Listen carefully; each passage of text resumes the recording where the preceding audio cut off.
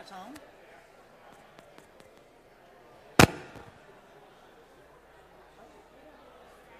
You gotta do is hang on just a second.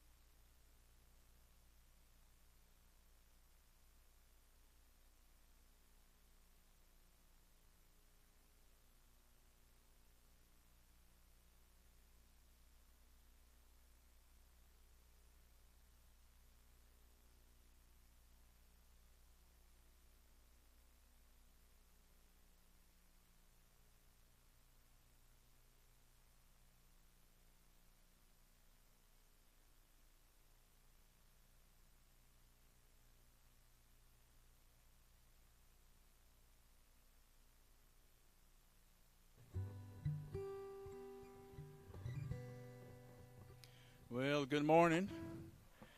I hope all of you are doing well this morning. Had a couple of beautiful days. It's getting hot, and it's getting to be almost summertime. So, but anyway, it's good that the Lord gives us what He gives us, and we're just so thankful. Thankful that you're here today with us, and today is just going to be kind of a special little time. As you can see, we're going to be celebrating the Lord's Supper a little bit later on. A lot of times we call it communion. And that word commune, what does it really mean? And we're going to do a little song here called "To Commune with You, Lord," because that's the reason why we're here. Word commune, the verb portion of that word commune, of course we get communication, we get communion. The noun part is the commune, but we're talking about the verb to commune.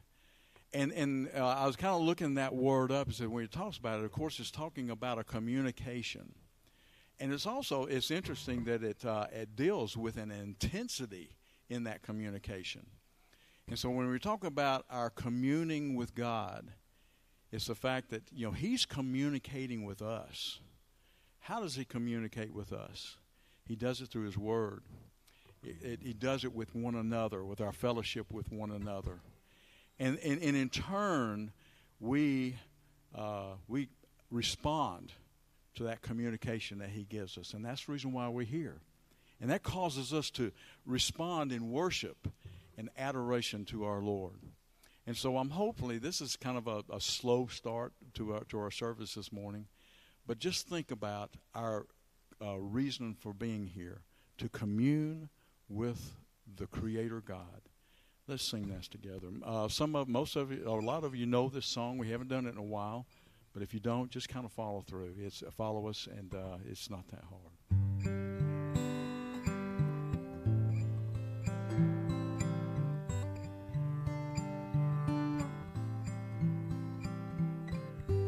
To commune with you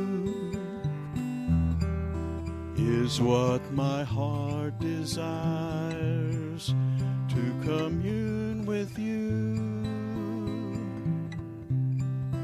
is when my spirit breathes, when I'm in the presence of your holiness, to commune with you is all I need.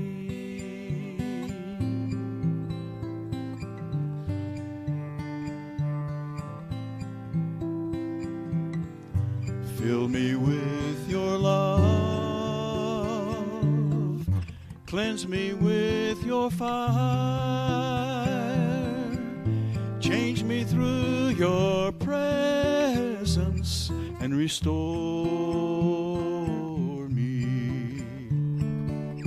For there's no greater love that fulfills my soul. There's no greater need I have than to commune with you. To commune with you is what my heart desires, to commune with you is when my spirit breathes,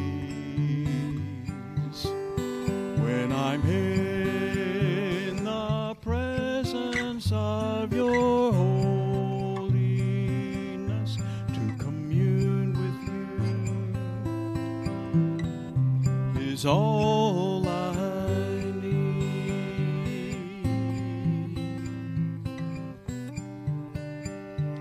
Sing that with me again. Fill me with your love, cleanse me with your fire, change me through your presence and restore me. For there's no greater love that fulfills my soul. There's no greater need I have than to commune with you. To commune with you is what my heart desires. To commune with you is when my spirit breathes. When I'm in the presence of your holiness, to commune with you is all I need. When I'm in the presence of your holiness, to commune with you is all I need.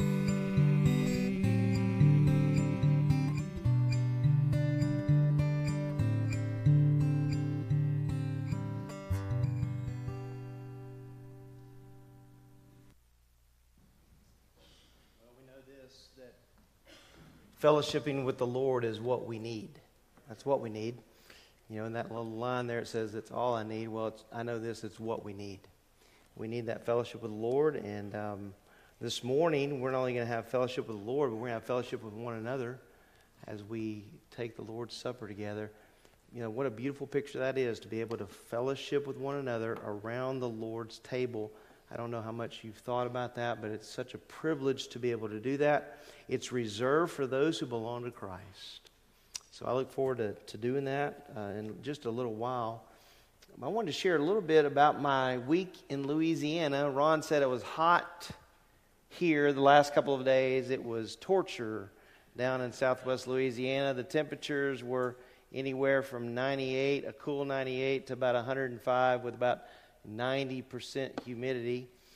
And couple that with, there are creatures down there that you have never seen before in your life. But it was a wonderful time. Myself, my wife Teresa, and then our 3 granddaughters went with us. Lord help us. He sure did help us through the week. We had a little house all to ourselves, and we have one little room and a king-size bed, and then a little couch that pulled out. So you figure it out with myself and Teresa and 3 girls that we were communing together. And we had a really, really good time. I was able to speak to the youth that were there at Camp Pearl. There was almost right exactly 100 students, high school students.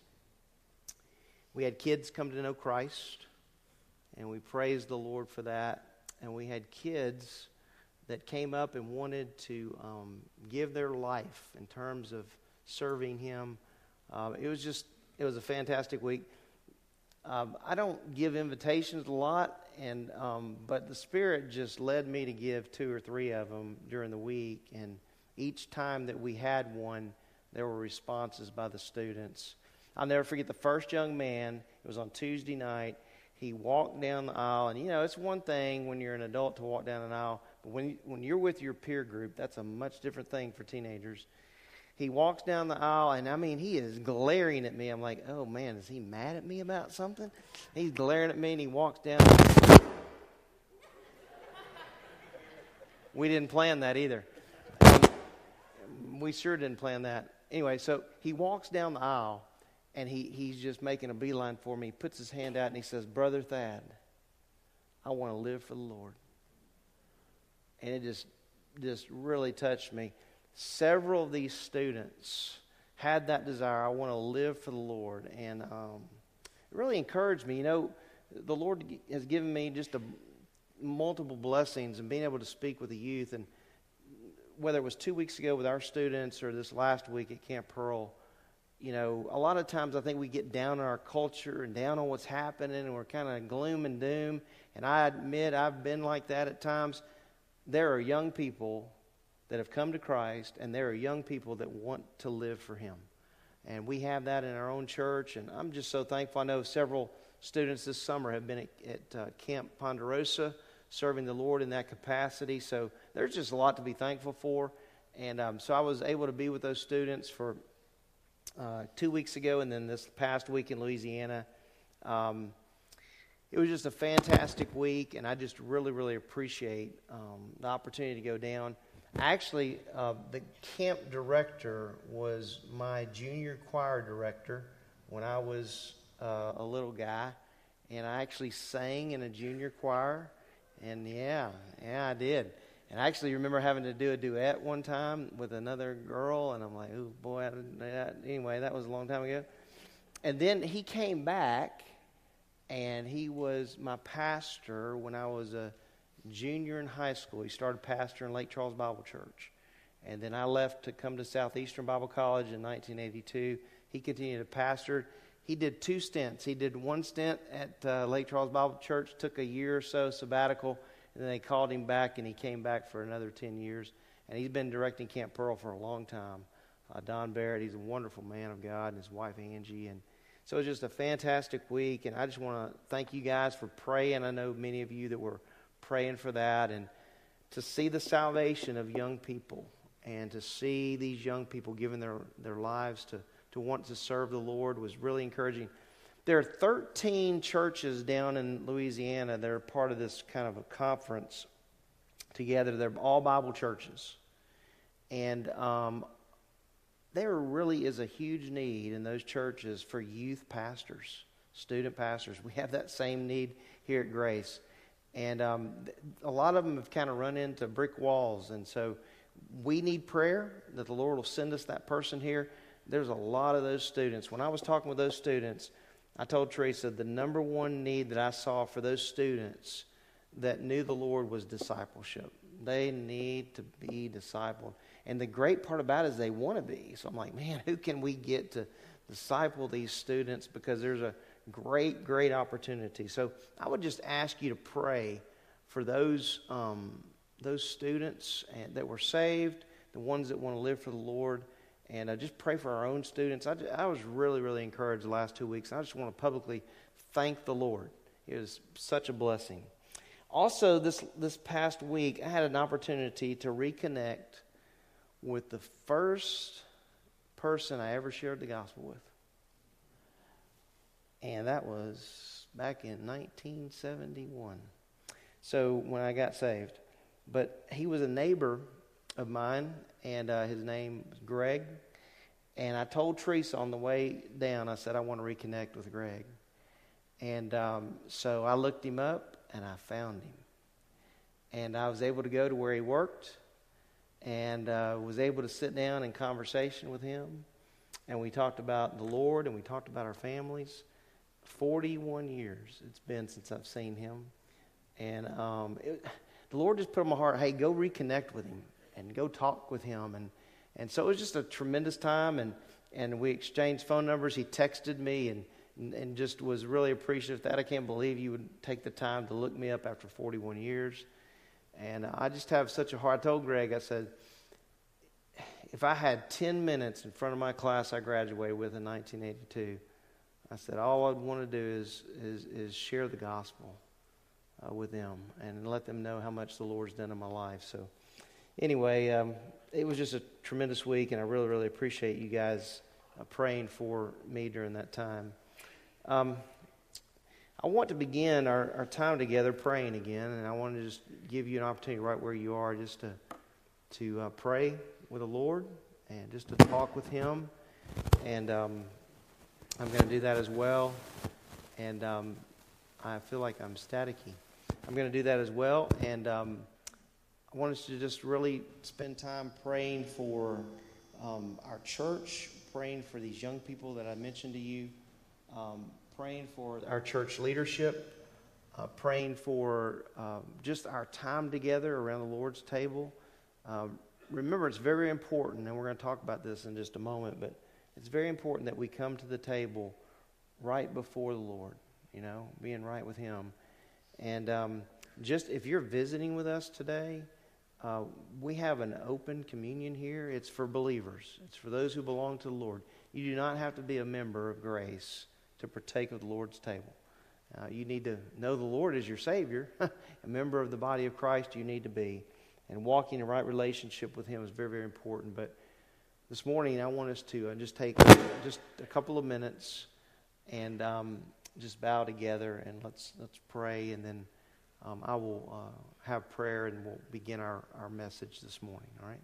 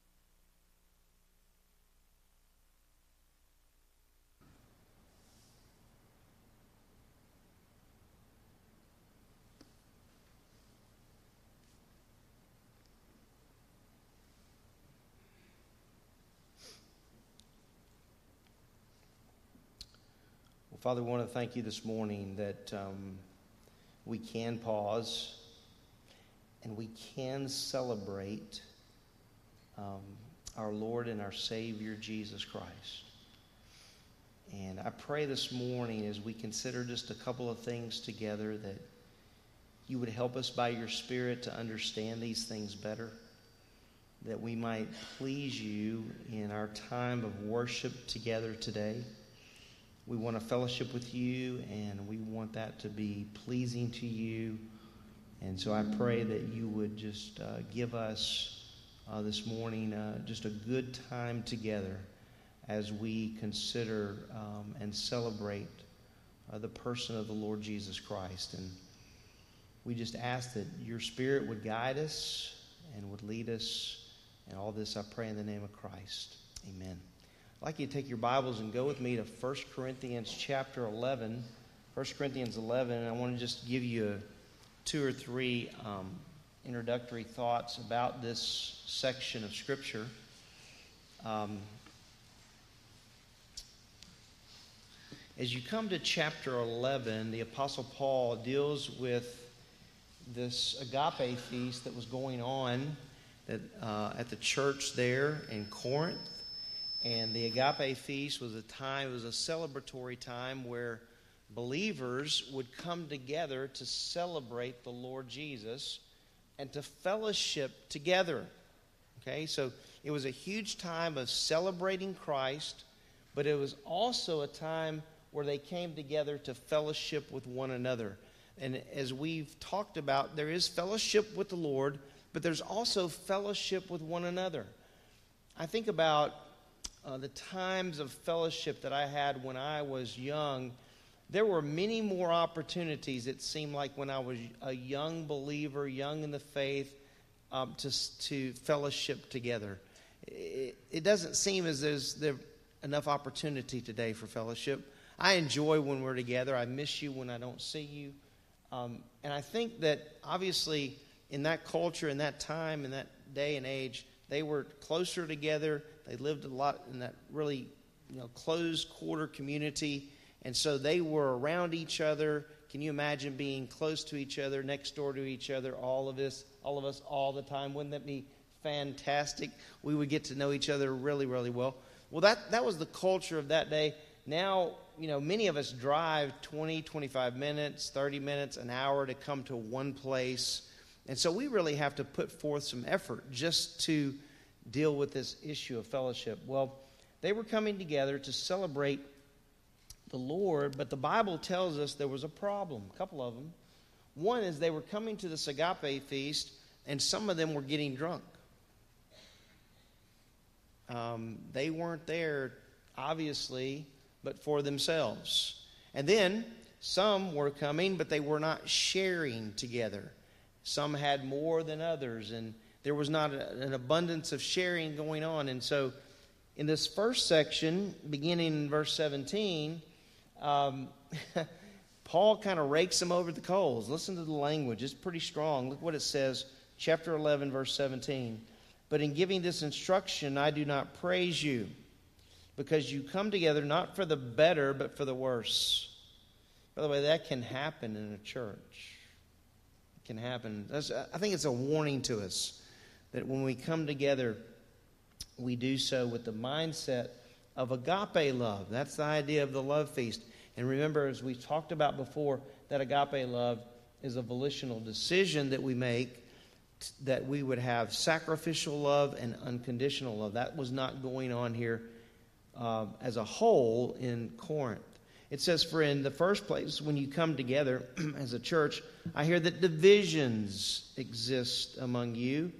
And Paul says, in part I believe it. That's pretty strong. The Lord does not want, the enemy does not want the church to be unified. He wants the church to be separated. And so this was a time when the church would come together, to be unified.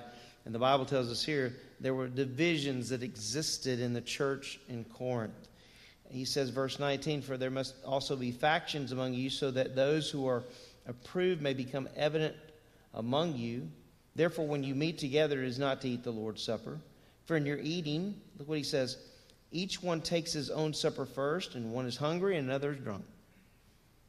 So these guys had real issues when it came to this agape feast. There was not sharing going on, and there was drunkenness. Verse 22, Paul says, what? Do you not have houses in which to eat and drink? In other words, if that's what you want to do, stay home and do that. He says, or do you despise the church of God and shame those who have nothing? In other words, there should be sharing going on, is what he's telling them, this church in Corinth. He says, what shall I say to you? Shall I praise you in this? I will not praise you. All right? In other words, hey, look, there's sin in the camp. Right? There were some that were getting drunk, and there was selfishness going on among these believers. And that's who he's writing to, believers. There was drunkenness, and in this there was selfishness that was going on. Well, I want you to skip down with me to verse number 27. Verse 27. We'll come back to 23 through 26. But verse 27, he says, therefore whoever eats the bread or drinks the cup of the Lord in an unworthy manner shall be guilty of the body and the blood of the Lord. And then he tells us, and this is the verse we kind of want to focus on for just a moment, but a man must examine himself, and in doing so, he is to eat of the bread and drink of the cup. Let me give you just a couple of introductory thoughts. One is that this church didn't have it together when it came to the agape feast. They were not doing what the Lord wanted them to do. But I want you to notice, as a result of that, verse 28, you come to the phrase, must examine. Now you're like, well, what does that mean? Well, it means what it looks like it means. There was an imperative that was given to this church. You must examine yourself. That's what he says. But then it's important that we understand the term examination. Look in verse 28. A man must examine himself. Okay? The word examine was a word that was used in that culture to test the authenticity or genuineness of a metal, a piece of metal. That was the idea. Is this piece of metal genuine or not? And that was the way it was used in that culture.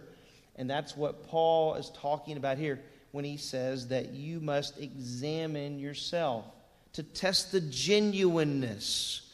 What's going on in your fellowship with the Lord? It's obvious that in the church in Corinth, that was being interrupted at this agape feast. So it's important that we mention that from the beginning.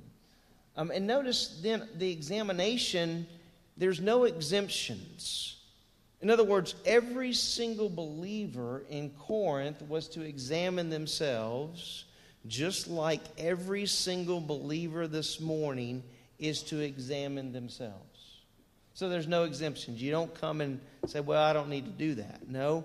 Paul told this group of believers in Corinth, look, all of you must examine yourselves. You must do that. This is a requirement before celebrating what the Lord Jesus accomplished for us on the cross. Well, as I'm looking at this particular verse, there are three things that I want to point out to you that I think are very critical in understanding, okay? Just looking at this one verse. So he says, a man must examine himself, and in doing so he is to eat of the bread and drink of the cup. The first thing you see in verse 28 is a pause. You say, Thad, where is the pause? The word but is the pause, right? It's the pause in the text. Paul wants them to consider something. What did Paul want them to consider? The way they were behaving, right? In light of what they were going to do there, Paul wanted them to consider what they had been doing. It was a useful pause because Paul wanted them to look back. He wanted them to see the direction that they were going versus the direction that they should have been going, right? And that's why he tells them to examine themselves. So right from the very beginning, that little word but is a pause word. And so Paul puts that there for them to consider what was going on in their midst. You ever stop to consider two things? What's going on in the church of God today as a whole? I'm not just talking about Grace. What's going on in the church today as a whole? How does the church worldwide, the church of the Lord Jesus, how does it look to you? How does it look to you? Does it look unified? Or does it look very separated? Well, I think that there's both. I think there's some unity, but I also think there's a lot of separation in the church. You know, it doesn't take the enemy but just a little crack in the door to set up camp in a church. So what's going on universally? Well, I can tell you that when you look at the church universally, it's hard for people to decide together on a clear definition of the gospel. You get pastors and teachers and leaders together, and you're going to have a different viewpoint at times. It's hard when you look at leadership and how leadership in the church is being, I believe, kind of given a fist in the gut, so to speak. You know, who's to be leading the church of God? Is the Bible clear about that?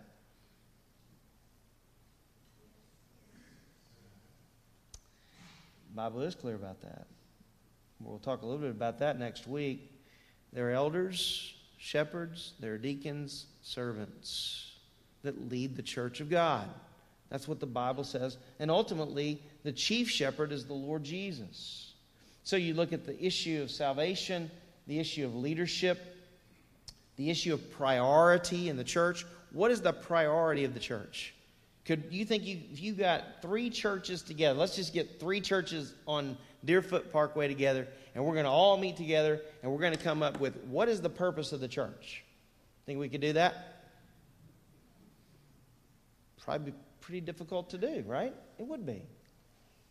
Because people have presuppositions as to what the purpose of the church is. And so they're going to come with their presuppositions. They're going to come to the table with, well, this is what my pastor said. This is what teacher so-and-so said. Well, if you look in the Bible, the purpose of the church gathering together is given to us in Ephesians, I believe, Ephesians chapter 3, verses 20 and 21, where it tells us that the church is to glorify the Lord. That is the purpose of the church coming together. Now, under that heading of glorifying the Lord, well, there are a lot of different things that glorify the Lord. And one of those things that glorifies the Lord is when we share Christ. Because some people are going to say, well, the purpose of the church is to evangelize.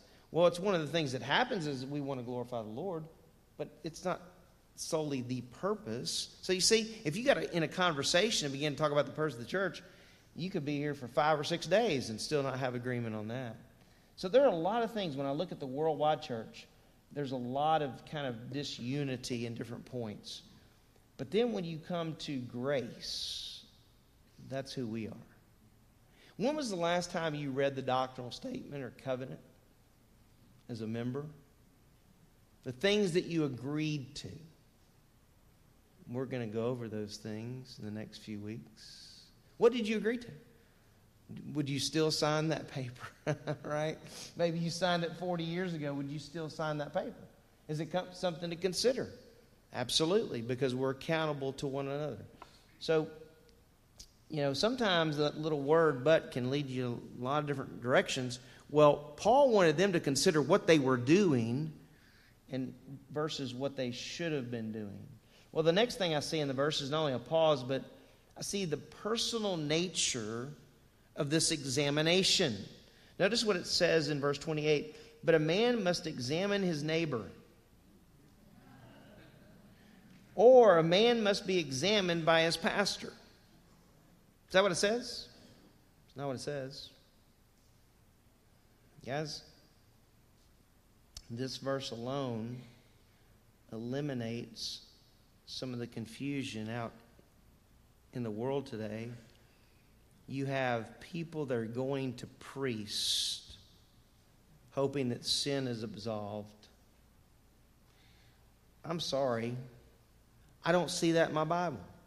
And this is a pretty personal thing, don't you think? When you look at it, I mean, Paul doesn't mince his words. He says a man must examine himself, not be examined by or examine my next door neighbor. Well, hey, look, it's a lot easier to examine the person next to me than it is to examine myself.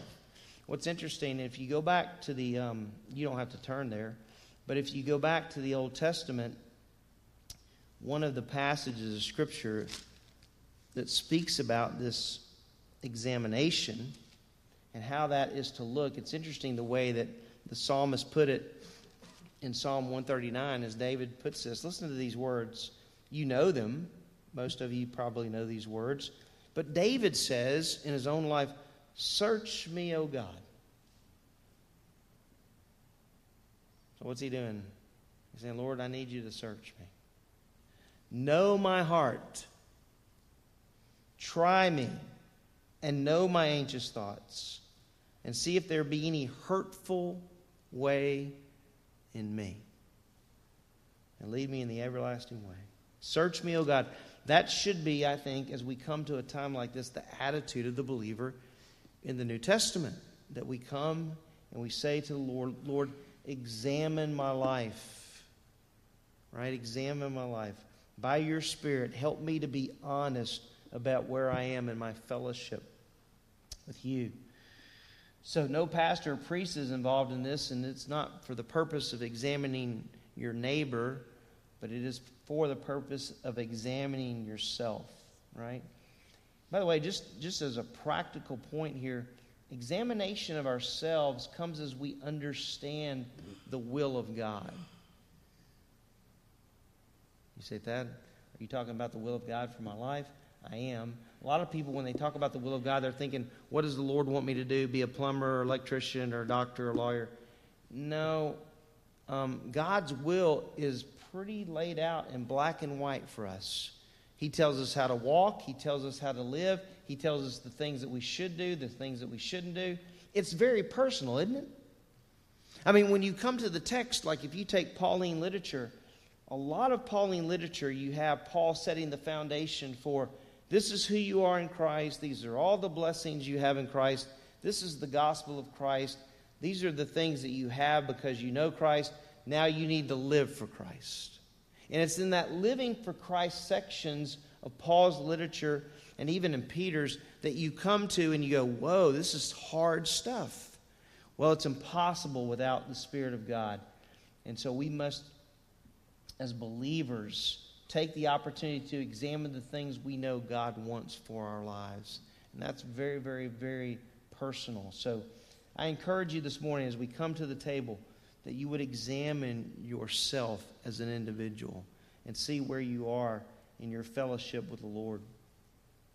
And then thirdly, I see that not only the pause button here in verse 28 and the personal button, if you will, but I see there's purpose. There's a reason that we are to examine ourselves. He says, verse 28, but a man must examine himself, and in doing so, he is to eat of the bread and drink of the cup. So the purpose is so that we can celebrate the Lord Jesus. You know, this is a time of celebrating because, listen, it's very important. There's only one person that could satisfy the wrath of God, and that was Christ. So as we come to the table, we think about what the Lord Jesus did for us. This week as I was in chapel one day teaching the students, the Lord, you know, as I'm teaching, sometimes the Lord will remind me of things. And so I finished teaching, and he was reminding me as I was teaching about all the things that he was willing to endure for me. And I don't know if you've thought about just kind of how all that went, but like when you think about the Garden of Gethsemane, right? We often think about it's just the cross, and we understand what was accomplished at the cross, but his suffering, his pain started before that. And so you think about all the way back to the Garden of Gethsemane. You even think further back than that when he is prophesying his own death and resurrection. Okay? So you go back to those things and you come to the point where the Lord Jesus is in the Garden of Gethsemane and he's sweating what? Drops of blood. Well, that's for me. That's for you. And then you come to the point where he was flogged. You ever looked up that flogging that the Romans were a part of? And depends on what book you're reading, but I was reading about flogging, I guess it was about a year or so ago, and they would take a leather whip, and on it they would bind pieces of metal. But I didn't know this next part. When I was reading, I was like, I didn't know that, and probably just because I'd never read it before. But one of the things they would bind to the whip was lamb's teeth. Lamb's teeth. And I thought about that. I was like, man, Lord, let's see. When John the Baptist introduced you, he said, behold, the Lamb of God who takes away the sins of the world. And on that leather whip would be lamb's teeth. I just thought that was kind of ironic.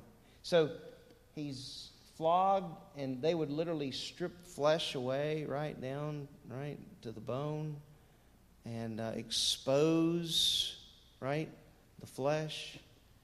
And then he carried a crossbeam that didn't weigh 10 pounds. It weighed about 100 pounds from what I've read. He carried that. And then, that's not to speak of what we know went on, which is focused on a lot, which is the nails in his hands and his feet, the crown of thorns, and it wasn't to honor him, but it was to mock him. The crown of thorns on his brow, and then the sword in his side. All of that for you and me. And then the part of it to me that probably was the most impactful was his separation from his Father for 3 hours. And I think that had never happened before. And he did all that for Thad Blunt. How? Why? Who can explain the love of God? Isn't it really in some ways past finding out? And the love of God was, as we read, right? We read Romans and we memorize the verse. But here it is. God demonstrated his love toward us. He's writing to believers. In that while we were yet sinners, Christ died for us. You know, one of the reasons I wanted to get together with Greg was because when I shared the gospel with Greg, Greg got saved. He was 7 years old. I'll never forget the night I got saved. Phil Newsom shared the gospel with me. I had heard it before, but I was convicted of my sin, and I believed. I trusted in Jesus Christ for my salvation.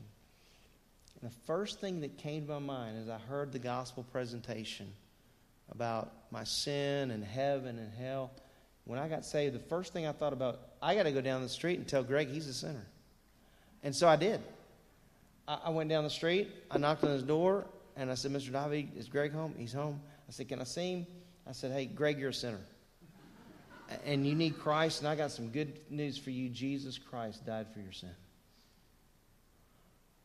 And so part of what I wanted to do this last week was just see the man now that was the boy that I had opportunity to share with.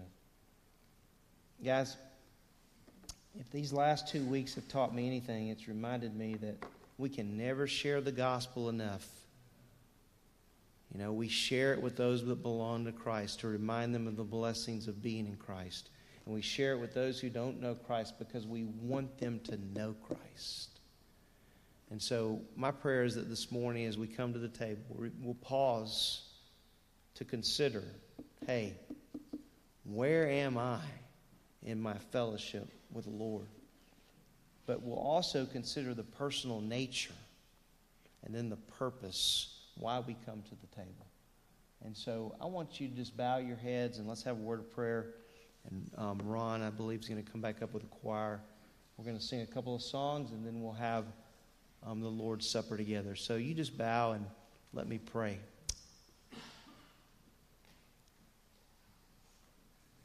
Father, thank you for the clear instruction that you give us in your word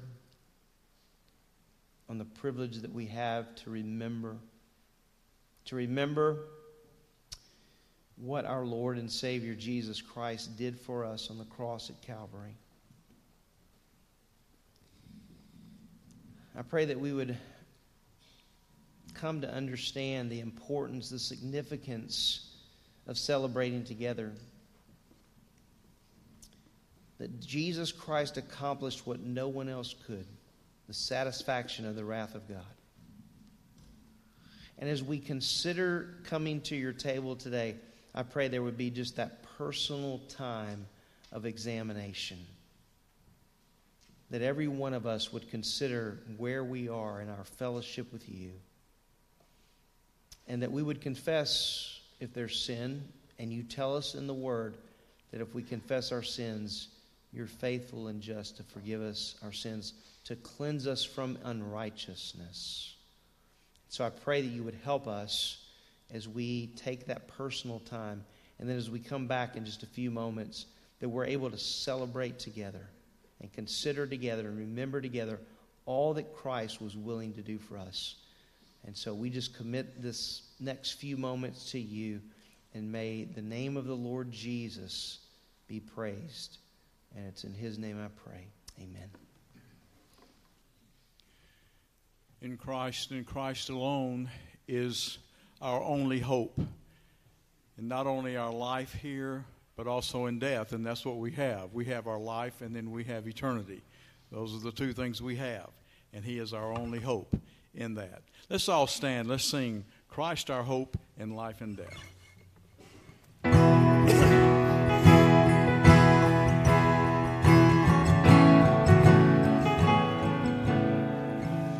Is our hope in life and death. Christ alone, Christ alone. What is our only confidence?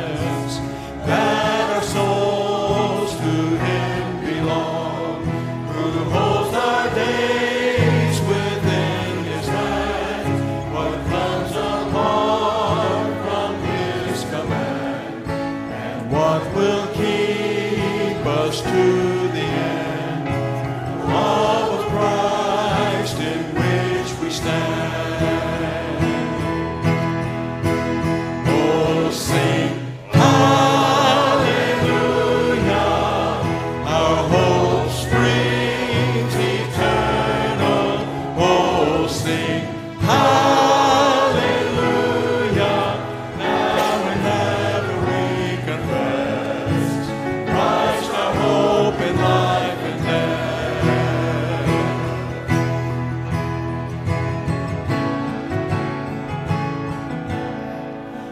truth can calm the troubled soul.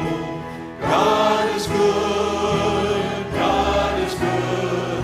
Where is His grace and goodness known? In our great Redeemer's blood, who holds our faith when fears arise, who stands above the stormy trial, who sends the waves that bring us nigh unto the shore, the rock of Christ. Oh, sing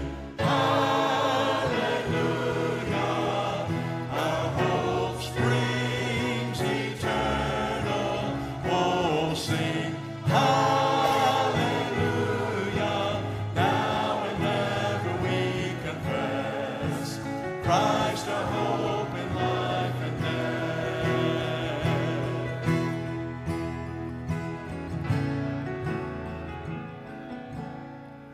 Unto the grave what shall we sing?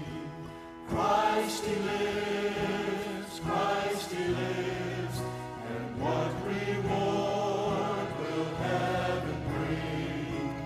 Everlasting life with Him.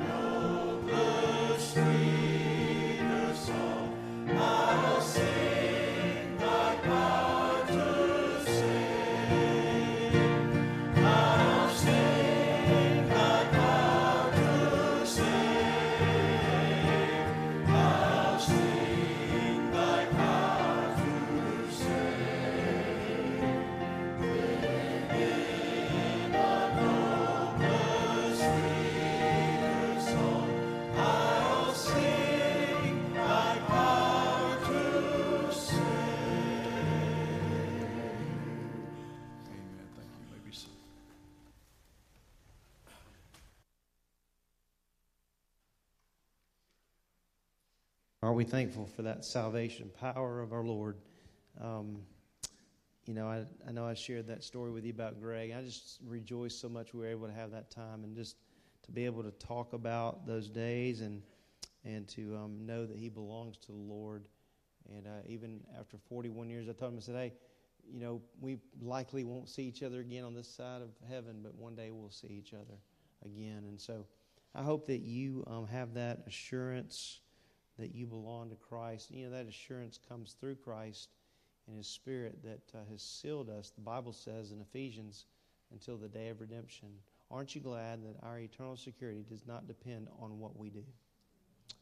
It is all about the Lord Jesus. So I want to thank the Lord for so many things this morning. But as we come together to take the Lord's Supper, I'd like the elders and deacons who've been asked to help this morning, if they could come up to the table, please. All the ones that were asked. I have the sheet. I can call your name if I need to.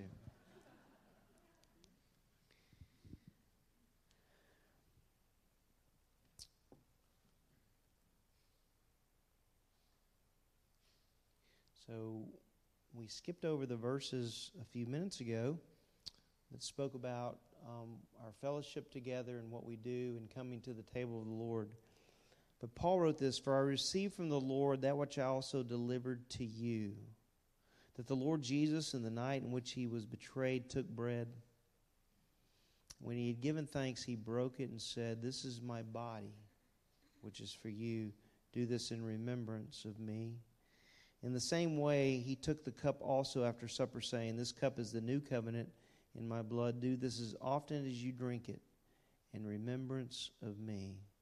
For as often as you eat this bread and drink the cup, you proclaim the Lord's death until he comes.'" And aren't we glad that he did not die in vain and that he rose again victorious over death? He's seated at the right hand of the Father, and he's coming to get us one day.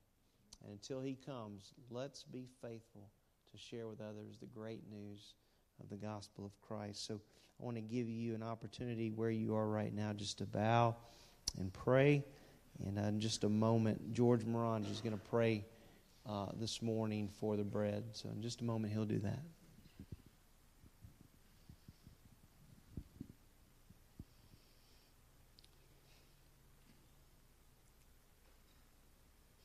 And Father, we thank you for your grace. It is grace that has drawn us together today. We've come together to experience the grace of your fellowship because individually we've all been brought to you through the grace of your salvation through our Savior Christ. And Father, we thank you for the chance to fellowship as a body, and we ask your blessing upon the bread. In the name of Christ, amen.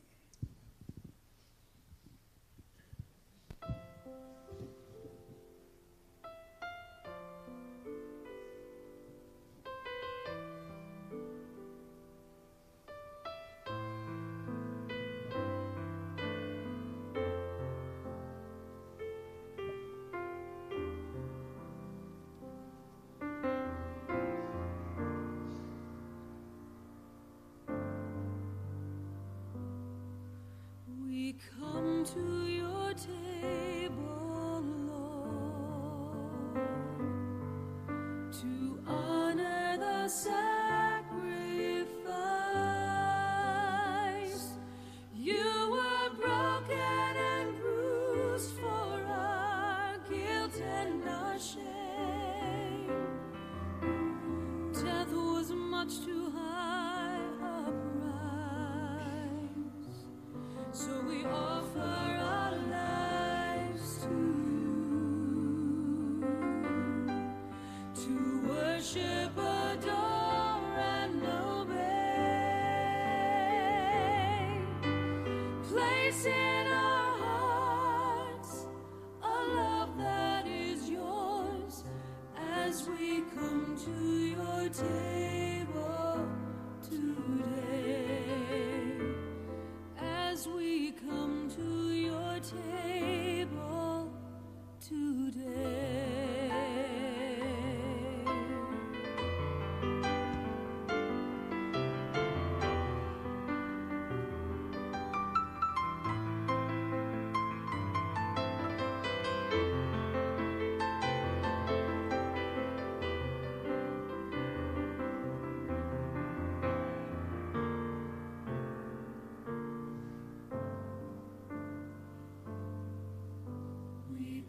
to your table, Lord. Yes, we come, Lord, to drink of the blood you shed.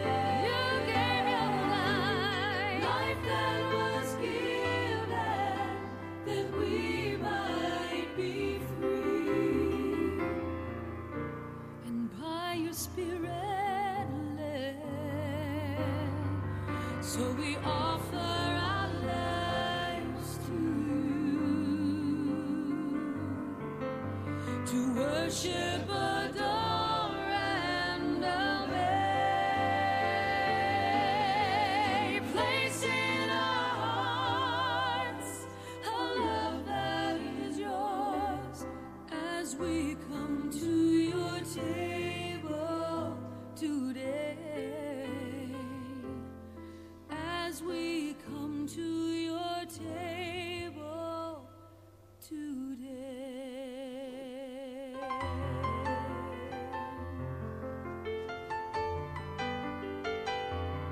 Place in our hearts a love that is yours. All right, guys, so we come to the table today and we remember the body of our Lord.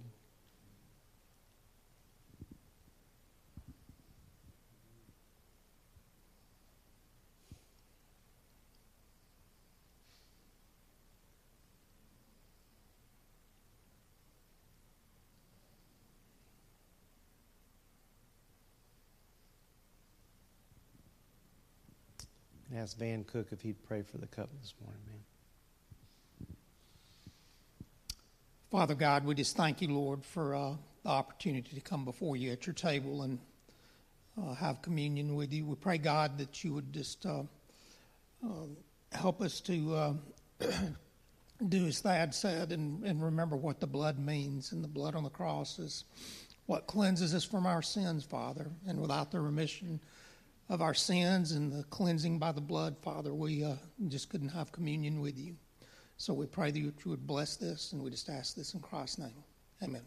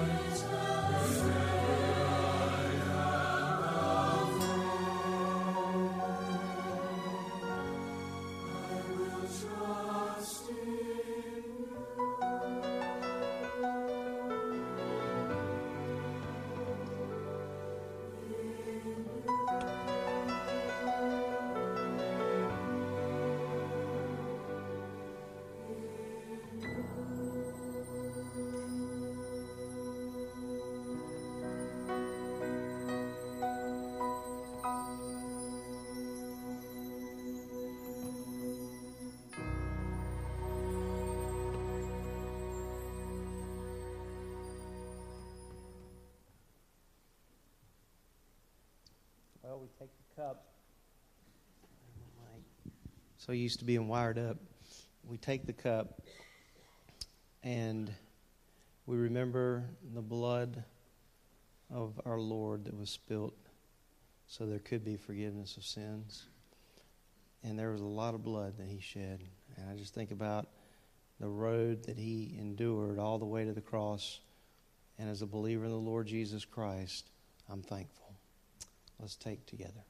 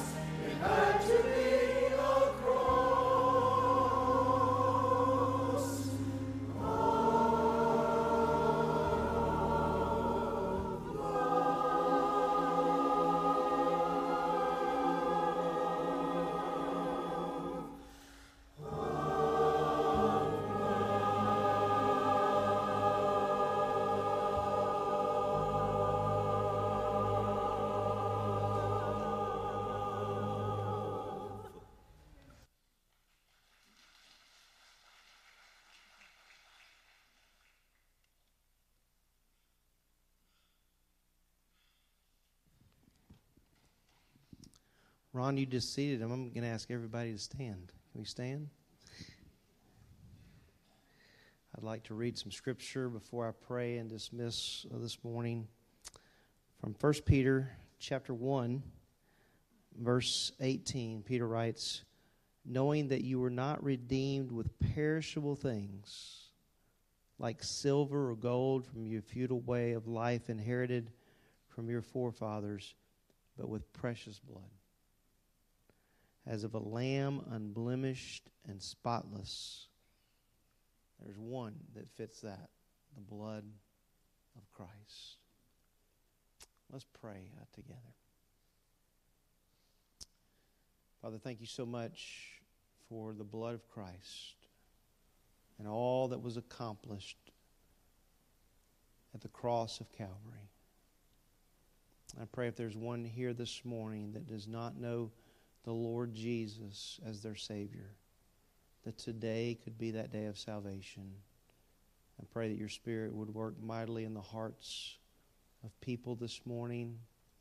And for those of us who belong to the Lord Jesus, I pray that we could walk away today a little more appreciative of all that He was willing to do for us. And so I pray that that would be demonstrated in the way that we live and the things that we do. I pray that we would be contagious Christians, that people would want to ask us, hey, what's so different about your life? And the simple answer is Christ and Christ alone. So I just pray that you would help us by your Spirit to live for you each day. I pray this morning for a couple of our members, Linda Tidwell, and I pray for Elaine Lett. I pray for them, Father, that you would minister to them as they've had surgery and just need encouragement and prayer. We want to thank you for them, and we continue to lift them up. We pray all these things in the precious name of Jesus Christ. Amen. You're dismissed.